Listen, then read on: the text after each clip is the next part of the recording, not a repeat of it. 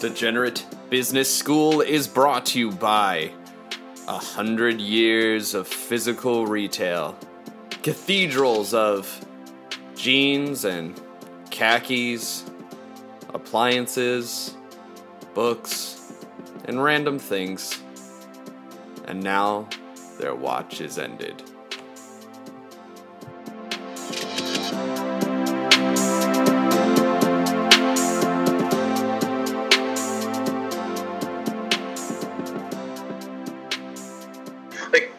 Every Friday, I look at the options market for the following Friday. So last Friday was calling for downside this week. Today, it's calling for...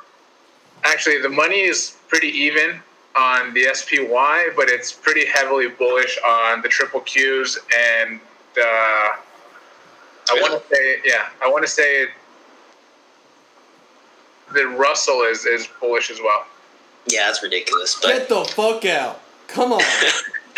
Again, that's just what the options market, like, that's where the money is. I'm not looking into the future or anything, but yeah, the options activity is even on the SPY and bullish on the triple Qs. See, I figure people want to protect their shit for Memorial Day weekend. So I think that's why you think that it's going to be either a down day that Friday before Memorial Day. So because of the harvest effect. Yeah, that too. Plus, 3-day weekend, a lot of shit can happen over the weekend. You'd figure you're better off, hedging. Well, so did you guys see that Goldman basically... So Goldman said their S&P forecast for the year, by the end of the year, was only down 2%. But that in the next 3 months, it's going to bottom out at 2,400. And they cited the knock-on effect of the rally is driven by FOMO and a bunch of foreign capital flooding into U.S. equities. That's going to get harvested in the next 3 months. So basically what I'm saying is we're as smart as Goldman Sachs, number one. And number two, at a minimum, we're looking at a 15% correction in the next 3 months as more and more negative economic data comes in and people who went long start to harvest. What do you think of that? Well, I hope you're right, because I'm in cash. But yeah, I think that's. I think because if I bought right now, I know I'd get chumped. So there's no way in hell I'm buying at 28. Whether it goes down below 26, that's. But yeah, I like that news. I like that opinion. But definitely 28's too high for me, at least. Well, okay, go ahead, Bobby. No, not good. I wasn't gonna say anything. So I'm coming in hot this week, because I've been reading a lot of literature over the weekend that I sent you guys about how this might be an epoch level Great Depression. So I'm going guardrail to guardrail because I don't understand anything. But I'm kind of the mind that this is one of those moments in that it is common in human history, which is the people who are driving this rally, or not the people, there's just a collective behavior on the part of humans to be optimistic and to ignore what's happening, but that ultimately the unemployment numbers are so devastating and the lingering effects of the pandemic will be so devastating, and the actual impact to corporate earnings and demand will be so much worse than people expect, that this could be a generational depression. That the argument that we've made before, which might be right too, that this is the end of financial history and massive corrections and depressions such as we saw in the Great Depression aren't possible anymore. But I feel like that's happened before in human history. A la the Titanic, they said it was unsinkable. World War II, they said not another European war, right? Or Francis Fukuyama, who said that all human government will end in liberal democracy. And they're all wrong. And maybe we're wrong too. So that's where I'm coming in this week. Is it possible? Is it possible that we're all wrong and we're all going to get crushed to death economically? Well, I know James generally has a different opinion, but I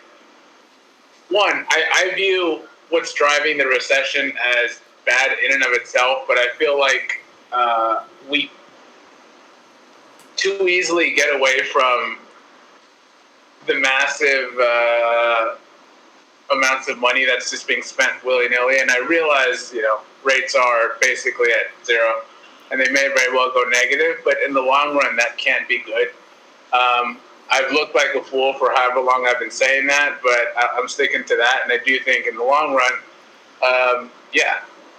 the repercussions on the economy are going to be awful. Well, I'm kind of with you in that. So, again, now we're zooming out a little bit, but I would say that if you are a student of history at all, as I am, sometimes you have like the decline and fall of empires. It'll be something like a dynasty in ancient China or the Roman Empire. There will be like a pandemic followed by an economic crisis that destabilizes the government and leads to some sort of fiscal crisis, and everything falls apart. It is conceivable that, like, maybe not in the next year or two, but all of the things that you're talking about now, Robert, in terms of monetary intervention, could lead to, like, runaway inflation in a decade, and then you end up in an economic death spiral. So I feel like you might be right on a 5 to 10 year horizon is what I'm getting at. Specifically. Yeah, I'll look like a fool until then, but I can't help myself. Oh no, there already is inflation. We're talking about there's inflation with the stuff rich people buy. Now with the stuff poor people buy, or the general masses, climate change is going to throw a wrench in everything. So there's definitely going to be climate change induced inflation within the decade, and it's clear that the world governments aren't prepared for that. Monetary policy is not prepared for that. So that part is coming. I think. Then as far as the recession goes, like you see, look at the data that came out today. It was 16% decline in retail sales, a lot worse than expected, and the market still went up. But what's interesting is that people do have money, right? The government has given $1,200 to everybody, and also there's unemployment benefits, but people aren't spending it. So they have money. People have money, but they're not spending it. So the interesting thing is that we're finding that everyone spending that $1,200 is actually saving it. They're paying down their credit card debt and all that. So now you think about the behavioral impact of recessions. It's scarring, and that's what makes these recessions so bad. So you can't really deny these unemployment numbers because it'll take like a whole generation that will be savers. That's the same thing with the Depression. All those that grew up in the 30s, have that like mindset. And I think we might be looking at whatever Gen Z has this mindset now going forward too. Well, that's a great point. That's one component that just because businesses reopen doesn't mean that behavior reopens, in quotes, or something that you've talked about before, which is like you're less inclined to go outside even if everything's reopened because you don't want to get the COVID before a vaccine exists.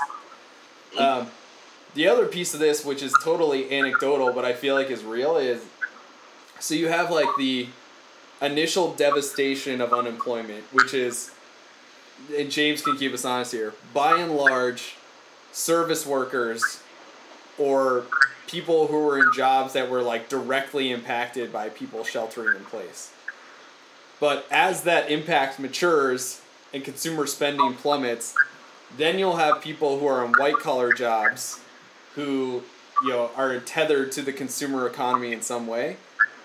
That round of layoffs is yet to like manifest in the unemployment numbers, and that's going to cascade in over the next 1 to 2 quarters, and that's going to leach into like the hardcore white collar like intellectual jobs, and that's something that's like not even baked into the pie at this point. Yep, absolutely. I think you probably already know some people, whether they're lawyers or whether they're entrepreneurs, hours reduced, either laid off or they're just not doing anything. They're not selling anything. Even in import-export, they're not doing anything. They're just sitting around. So, yeah. Or even the most prosperous businesses that maybe they could survive this for 6 months, can't survive it for any longer than that on takeout orders. So yeah, this week I'm saying it's the Great Depression, and I feel good. I feel good that SPXS is going to turn around, which is exactly what someone who's losing 50% would say.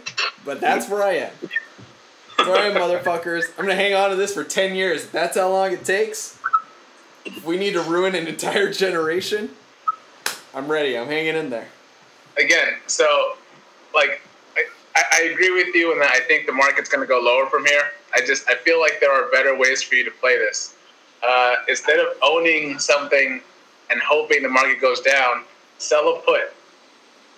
Sell a put, and you're committing to buying something when it falls. Yeah, you're right. I'm not doing enough. I'm just saying, like, I've been at sea in terms of my confidence, and I feel like I'm now my perspective on everything that's happened over the last 30 to 60 days is whenever a crisis tends to strike, like, people underestimate the impact in the near term, and it's only in like a 1 to 2 year cycle where it becomes self-evident how bad something is. And I just think this is the contagion, not to use the word contagion, but the economic contagion of this event is so much worse than anyone is pricing it. Generally. Whether it's the market or the economy at large. Or how anyone understands, like, their employment prospects, all that stuff. Now, one of the things that keeps crossing my mind is we live in California, generally one of the more liberal states in the country, and generally one of the more locked down states in the country, right? But when protests started happening down in Huntington Beach, yeah, I don't know if it was tied to that, but Gavin did a quick 180 and said, fine, we're going to start opening some things little by little, right? We're seeing protests all over the country. Do you think that we're going to get to a point where cabin fever just takes over and it's like, fuck it, go, you guys want to go outside, and granted, the likes of James aren't going to go outside, but chances are someone like myself might. Well, let me give credit where credit is due. I think James has been calling this all along. I was looking at this week, which is, if you look at the major metro areas where serious lockdown measures have been taken, or states where it's been a little more rigorous, the cases are going down. And then everywhere else in the U.S., like places like Wisconsin, where they're basically just ignoring this and giving the middle finger to practical measures like shelter in place, cases are going up. It's like the total American curve is flat, but in Trump's America, it's exploding, and in liberal America, it's not. So Trump is unwittingly murdering his own voter base. So I know. I get that, but at some point, So the market has managed to divorce itself from economic reality. At some point, do we divorce the economic impact from the lives impact? Where, like, yes, people in Texas and Tennessee are going to die because they reopen their states too early, but do their economies do a little bit better because they open their states too early? Well, I would say it depends on what time horizon you're talking about. Because I realize I didn't answer your question at first, but I do think we are reaching the point where people are just saying, fuck it, I'm sick of living at home no matter where they live.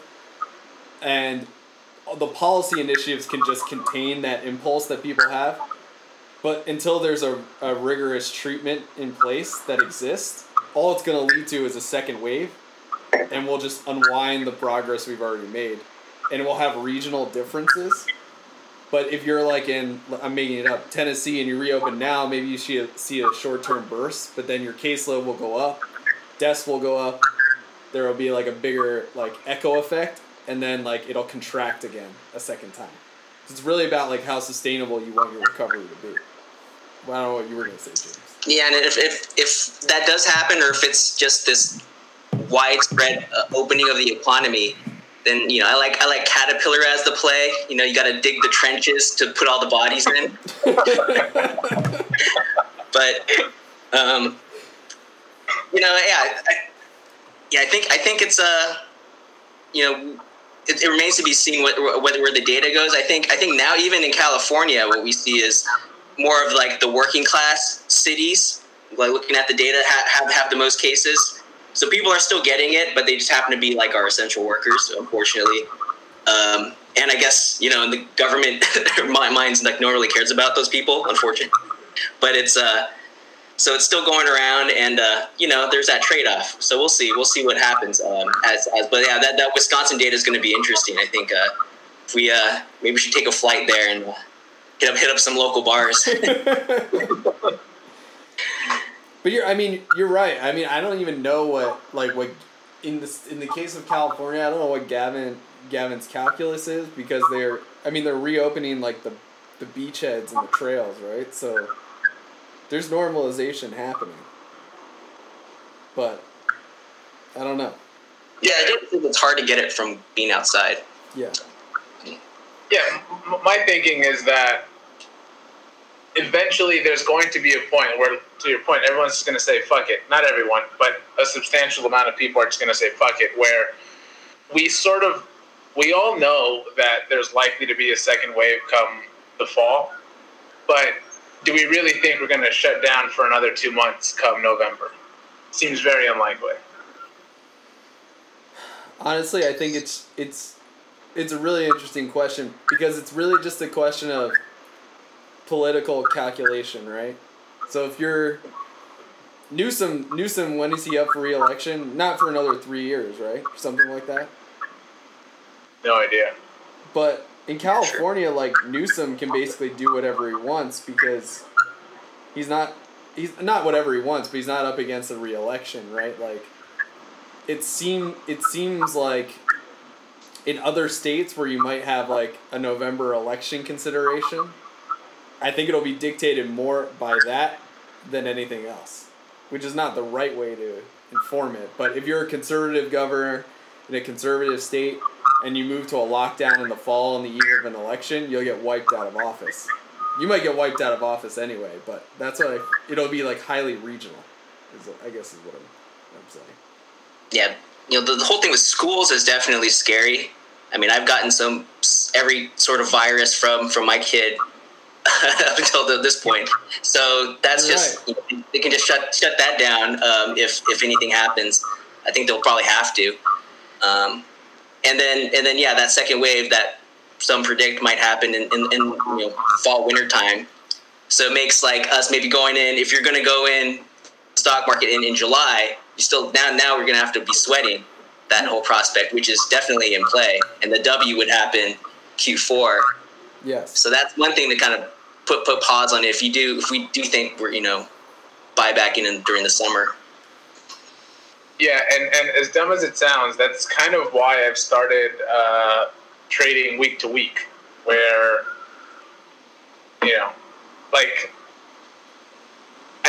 I know certain things are inevitable. I know, at some point the economic data is going to start to matter more. I know at some point the second wave is going to hit. I know there's a threat of more economic lockdowns if and when that second wave comes. So by just looking week to week, one, it caps my upside, but it also caps my downside, where I can just liquidate everything at any moment and wait for a little bit more clarity. Right now, the VIX is at mid-30s, which is still higher than I'd like it to be, but from an option relatively low, yeah. Yeah, relatively low. It's as good as it's been in a long time.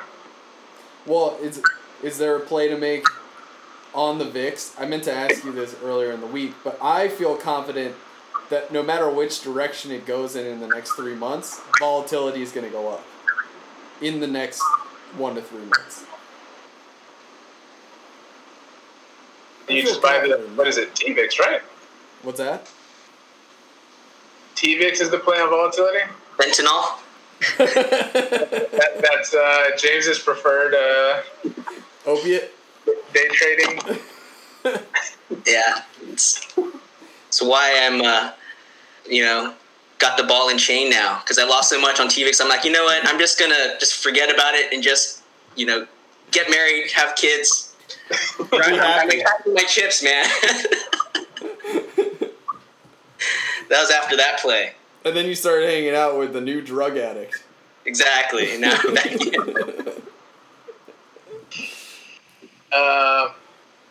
So like, I'm trading in and out every week, and at the moment, my play is the gold miners. They did well this week, and they're projected to do well next week. So I'll reevaluate next Friday, but I'm sticking with it. So minerals was your play of the week? Gold minerals? I bought it in last week, and yeah, it's done well. Did you sell out of nail? Still have it. Down about 15% for the week, but still holding strong. I have nail. I have a call spread on Nugget. That's the double leverage gold miners. Let's hold on. So like, can we just like understand something? Is your trading strategy dictated by the name you can use for the thing that you bought? Almost exclusively, yeah. I could have bought the GDX, but no, I went with Nugget. And then today I also bought calls on Micron. Micron? Micron Technologies. Okay. So on that note, I've been looking into biotech. Mm-hmm. Anything that has to do with gene editing, I think that's like the next wave of innovation. And so there's a company called with the ticker Edit. Oh, that's good. So that's on the name alone. Looking at just dabbling in every like biotech that has to do with like mRNA or DNA or any kind of gene replacement therapy. Just buying a little bit of everything. These are only like maybe like $2 billion market cap type companies, but a lot of upside. But obviously you're saying that Edit is the best one because of the name. Oh yeah. Looking into that now. Solid chance I'll take a flyer just based on that impression. Bobby, are you still just sitting on the sidelines? Yeah, man. I'm not. I'm in a crisis of confidence. I don't know what to do. All right, sit out next week. Options are calling for move to the upside. Not a strong move, but a move. Which would like essentially just like an order of magnitude change that we saw this week, but in the opposite direction. Yeah. The dollars on the triple Q are 3-to-1 calls to puts. So, yeah. But based on that, that's why I bought Micron today. It's probably a 1 to 2 week play, and then I'll get out. All right. That's all I got, baby. The end of the world. It's back. I feel like we should start predicting some good things because we're eerily accurate, and it's troubling. Like, I remember 18 months ago telling people, in 18 months, there's going to be a recession. And 6 months ago, people thought I was insane. But look at me now. That's right. You'll never be right again. No, but the problem is I'm never right in the time, right? 18 months ago when the yield curve inverted and I was telling people there's going to be a recession, GDP got up to, what, mid-3s? Yeah. So, I don't know. We should start forecasting good things just to test this idea. Okay. I think the deal is like, if it seems too easy, it probably is. Right. So, what we were saying, how, it's going to the S&P is going to fall to 17 because of the 50% that ratio. So that didn't really work out because it felt in hindsight, it was too easy. But now this whole follow the Fed strategy that global markets are doing, that's too easy also. So it works both ways. Yeah. Something to do. All right, guys. Well, best of luck with your trades. So I think just to put a bow on this, we're saying we're half genius, half moron, and it basically cancels itself out. We're mentally geniuses. We're morons in the world of execution. Yeah, that's right. Strategy can't be assailed. Execution, some of the worst I've ever seen. Called the right play and fumbled the snap. Yeah. All right, guys. Well, we'll talk next week. All right, later. Yeah, man.